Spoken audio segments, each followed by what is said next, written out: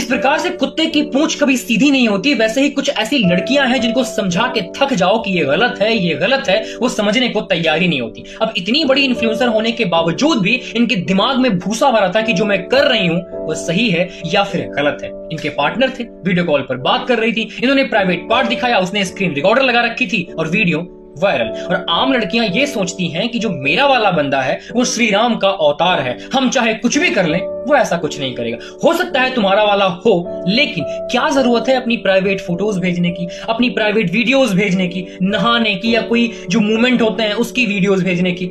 मत भेजो ना। आपको नहीं पता है कि वो कैसा है, वो आपको ब्लैकमेल कर सकता है, वो उसकी वजह से आपको परेशान कर सकता है। यू नेवर नो कि हमारा रिश्ता कब तक चलने वाला है। तो कभी भी अपनी प्राइवेट फोटोज और वीडियोस भेजने से पहले एक बार नहीं 1000 बार सोचो, लाख बार सोचो।